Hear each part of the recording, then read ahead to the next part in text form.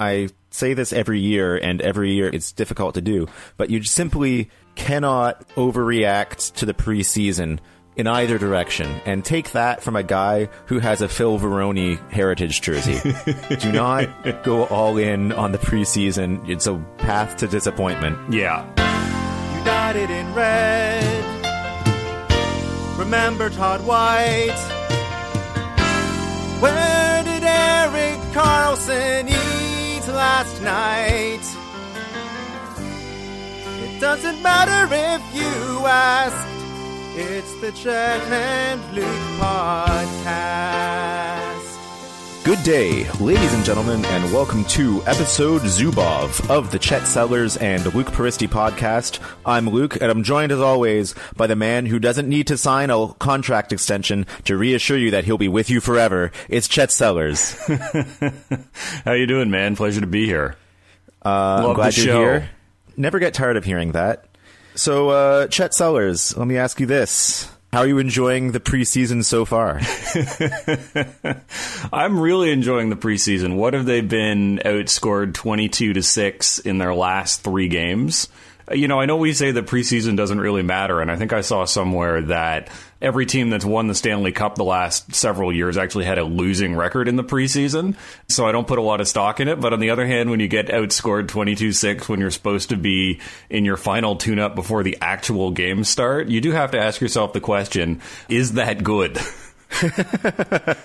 Yeah, it really does ask the philosophical question, is there ever a good time to lose 9-2 to the Montreal Canadiens?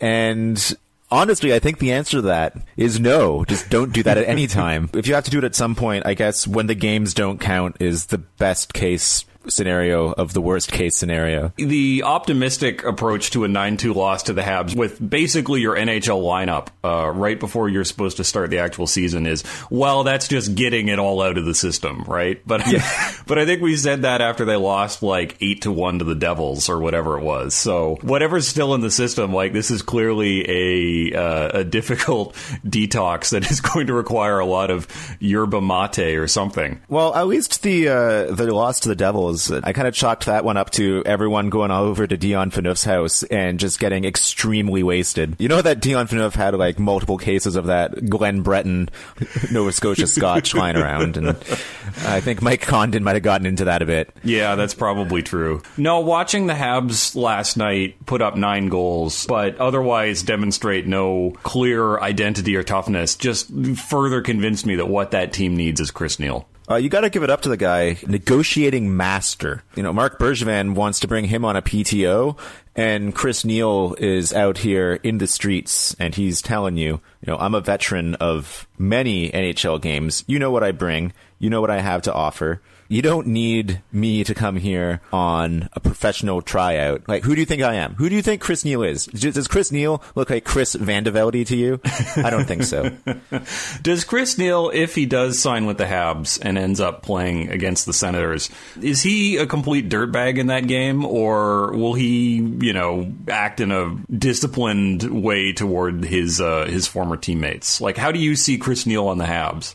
Oh, I think Chris Neil is doing the same old garbage in a different sweater, trying to annoy the opposition, and I think that he's going to get into someone's face, and all of Ottawa is going to go, man, that guy is annoying. I get it now. We never saw it this whole time, even though he never got suspended. It turns out he actually is extremely difficult to play against. No, I just mean, obviously, he knows exactly where the line is unless it's blue, and he will, play right up to that, and that's his game, and that's what you sign him for. I'm just saying other teams will say about Chris Neil when he played for the Senators, oh, he's weaselly, and he's a dirtbag, and he's a cheap shot artist, and we would always say, no, he, plays right up into the line, and that's what he's here for. And I guess the question is that still the case when he's in another uniform, or the first time he chop blocks Mark Stone in what is otherwise a legal play, we're like, put him on a rock in the middle of the North Sea. I'm sick of this guy. Look, Chris Neil was fighting Ottawa Senators players while he was an Ottawa Senator. There's no way he's going to cut that stuff out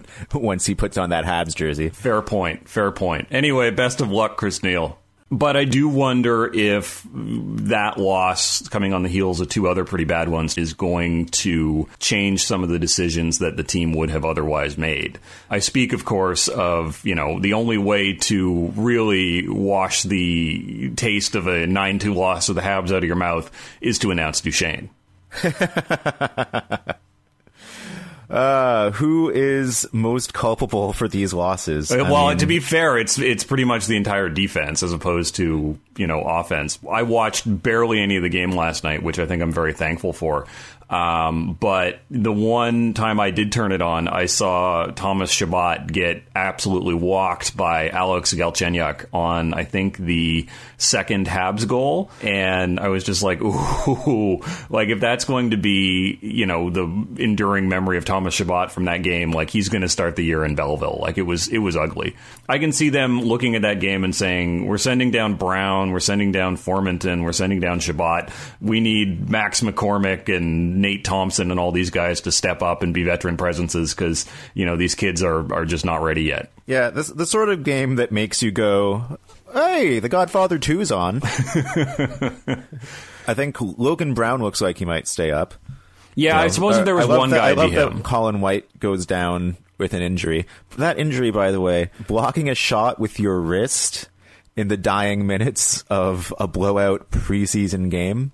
Have a sense for the moment, my guy. Like, don't sit that one out. Let Craig Anderson handle that one. Yeah, exactly. You don't need to. You're up 6-2. That you wouldn't even want to block that shot in a normal game. Yeah. Like I know, we all love compete level, but dial it back a little bit. There's a time and a place for that, and it might be Game 7 of the Eastern Conference Finals. It is not Game 1 of the preseason. That is a Curtis Lazarian commitment to character right there. So then, if we look at the Thursday night game against the Caps, who do you have in that lineup? Like, is Brown there? Because I think Brown is there, but I think Formenton is gone, and I think Chabot is probably gone. I think you're right. Guy Boucher has nothing but good things to say about Alex Formenton, but then he always follows it up with, but he's only 18. And he just turned 18. Like, he was almost just 17. I think that no matter what happens, Guy Boucher's kind of going back and forth, and he's kind of just got on one screen these beautiful highlights of Alex Formenton skating faster than the wind, and then on the other screen, it's just Alex Formenton's birth certificate. He's just going back and forth like, oh, how do I reconcile these two things? Yeah, I think also that bringing a kid that young on the road with an NHL team carries with it a wide variety of legal responsibilities in terms of monitoring his behavior. Like, I would hate for anyone to get sent up on charges of corrupting a minor because Alex Formenton has made an NHL team. Go out there and have fun, kid. And by have fun, I mean stay quietly in your hotel room. Yeah, exactly. Bedtime's 9:30. Hey, do you think Erik Karlsson is coming back soon? That would be nice. I would appreciate it if we had Erik Karlsson in this lineup. I would feel a little bit better about the season. In the ongoing saga of Erik Karlsson, we've had him skate, which was a welcome sight for sore eyes, and then give an interview where he talked about a piece of bone being removed from his ankle, which now feels like leather. I heard that part where he said, yeah, they took out half my ankle bone, and I could hear a choir of monks chanting, "Is that good?" But on the other hand, I'm like, you know what? You may be missing half your ankle bone, but that's just more space for you to put that $11 million we're going to give you, right? So, yeah, exactly. I mean, it's, I appreciate him being honest about it in the continuing burying the lead in terms of the seriousness of Erik Karlsson's injury, which goes from no surgery to cadaver tendons to half the ankle bone missing. What's really happen next? There's really not anywhere else that you can go with that other than, oh yeah, and we just took off 2 of his toes, not for any reason, we just wanted to. Like that's kind of the next step. That's where we got the tendon. Yeah, exactly. But I mean, he was saying exactly the same things after he came back from getting his Achilles sliced. He's like, it feels weird. I have to adjust to it. And he went out and he won another Norris Trophy. So, I'm sure it's not the greatest for him to be figuring out, but I have no doubt that he will figure it out and probably have a good year, even if he's going to miss the first couple of games. Although I kind of wonder, I know they're not going to push him back until he's like completely 100% ready, but I kind of wonder if he's going to be be, pushing himself back earlier than we think. Yo, if Ottawa loses that first game to Washington 9-2, Erik Karlsson's in the lineup on Saturday. That's what I think. Well, it could be, and then I think they have their Western Canadian road trip really early this year. I don't have the schedule in front of me, but I think they play 2 home games, and then they go out to Vancouver, Calgary, and Edmonton. And if he doesn't go on that trip, I would imagine that's because he's going to play as soon as they come back. Yeah, let's take a look at the schedule, because we can turn this into a season preview. Maybe we don't need to go through all the games, but just to check, do you have the Ottawa Senators going 82-0 this year? Yep, same as every year, 82-0. Okay, same. In terms of this season, most of the predictions that I'm seeing have the Sens kind of on the bubble, which is sort of where they, have built their home and live year-round at this point, with the top 4 in the Atlantic being some combination of Montreal, Tampa, Toronto, and Ottawa. With Ottawa being, 3rd or maybe 4th, but if they're 4th, the Metro is probably strong enough that they don't necessarily get a wild card. So, but I kind of look at it and I'm like, Montreal is kind of okay. They're probably the best team in a weak division by default. But Tampa and Toronto, I'm not convinced that either of those teams is really good. Yeah, they're both teams that are flawed enough that if stuff starts to go sideways, they will not have the horses to be able to pull out of it. That's something we learned with Tampa last year. And Toronto's, the world-beating team that's definitely going to get better, even though they had no injuries or adversity of any kind last year. Well, that's the thing with Toronto, right? Like Frederik Andersen being their goalie. Toronto will be better, but at the same time, they were ridiculously lucky with injuries last year.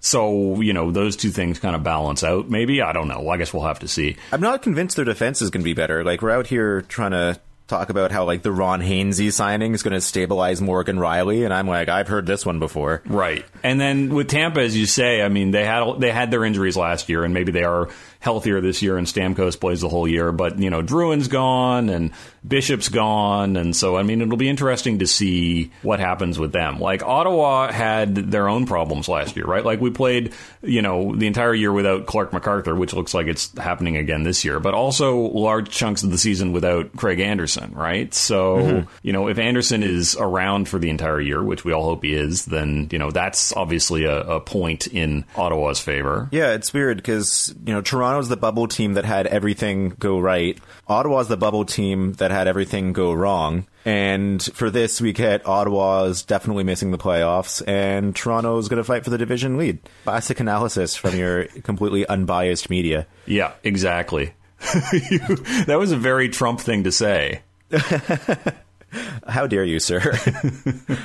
So neither you nor I think that Ottawa is actually going to finish 4th in the Atlantic because we're already on the record saying they're going to go 82-0. That's right. Okay. And if you were not going to be smart like us, I think that a bubble team is a reasonable prediction for Ottawa, because when is it not? A bubble team also describes basically 2/3 of the league. So putting Ottawa in that creamy middle somewhere is basically a move you can make without having to think about it too much. Right. But you'll feel better once A, Karlsson returns, and B, they announce Duchesne. I think that the best way to go about freeing up dollars really is trading Cody Ceci for Matt Duchesne 1-for-1, because Cody Ceci is going to need a new contract after this. We did this with Zibanejad. Sometimes you can't pay everyone, and you got to make a win-now move and trade the guy you're about to give too much money to for a guy who makes a more reasonable contract. That's exactly right. And I think you also have to say to Colorado, you know what? Mea culpa. The Weirkosh thing didn't work out.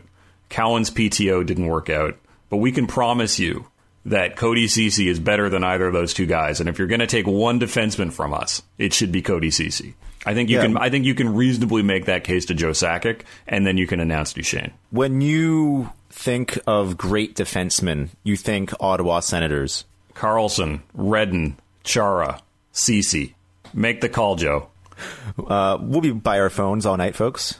That number again, 1-800-DUCHESNE. How about the extremely reasonable extension signed this week by Craig Anderson for basically below market value, given the way he's played the last couple of years? That's does anybody not like that deal? At this point, the only people who don't like it are the people who are, again, looking at Craig Anderson's birth certificate being like, those ages, though. But as long as... I also don't believe that Craig Anderson was actually born in the United States.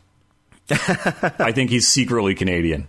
Like Craig Anderson, all he's done since he got to Ottawa is be one of the best yet least respected goalies in the NHL, and he keeps on signing contracts commensurate with that fact. And does he even care? Like, I think he likes Ottawa, he likes playing for Ottawa, and we like him on account of being the best goalie in franchise history. And the only reason why he's not making $7 million a year is because he's older. But, you know, for as long as he's healthy, he's the guy. So I'm extremely pleased with that deal. I was disappointed to see Andrew Hammond put on waivers again this week to be the guy who takes everybody out for dinner in Belleville all year. But I am very pleased that we've got Anderson for another 2 years at below market value, basically. I put out some tweets about Andrew Hammond this week, basically saying, I don't know why this guy is persona non grata, not just in Ottawa, but around the league. And I had someone roll up in my mentions to say, it's like, yo, why is Andrew Hammond out here 30 pounds heavier than Craig Anderson and Mike Condon, though? I gotta say, when like the out of shape smack starts coming at you from the randoms on Twitter, like that's a wrap. I don't know what else is going on behind the scenes with Hammond and why they soured on him so much. I mean, to me, if you squint, he and Mike Condon don't really look that different. So why Condon gets 3 years and almost as much money in 2 years as Craig Anderson is making to be like the 1A and 1B, as Dorian says.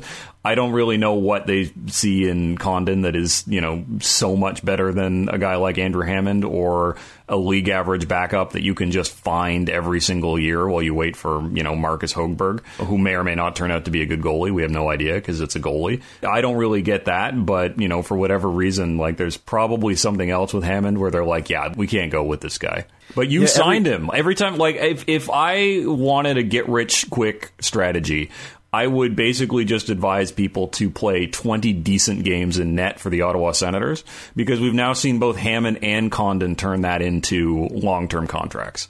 Yeah, there's two ways to get paid in the NHL. One is to be good at goalie over a short period of time, and the other is to be Erik Karlsson's defensive partner. Those are two surefire ways to get paid way more money than you're probably worth. You're welcome, Freddie Clayson. Every time Pierre Dorion refers to Anderson and Condon as like 1A and 1B, I'm just like, don't do that. Shh, no. And then I need to like retire to my room, to my fainting couch and my smelling salts. And I go back to Mike Condon's hockey DB page and I look at his stats and I'm like, no, it's Joe not that good. I don't, as you say, I don't know what they see that we don't, but it's definitely not save percentage. No, and Condon hasn't been looked particularly sharp in the preseason either. I mean, Anderson... Oh, on account of giving up, like, 12 goals and a combined 60 minutes work or something? Yeah, Anderson looked good early. Like, I think he played the game against the Habs very early on. Condon looked bad against the Devils. Anderson gave up a bunch of goals last night, but, like, nobody was playing defense in front of him. So I'm still, even if it is 1A and 1B, as Dorian says, I mean, Anderson's a guy that will regularly play 65 games a year if he's healthy, so I'm assuming that's going to be the case again this year. Anderson, the man who can play 65 games a year, who never does. I mean, I guess the only other thing is if he's going to start playing a little less in the regular season because they are trying to manage him for the postseason, right? Yeah. But you also have to make the postseason, so best of luck, Mike Condon.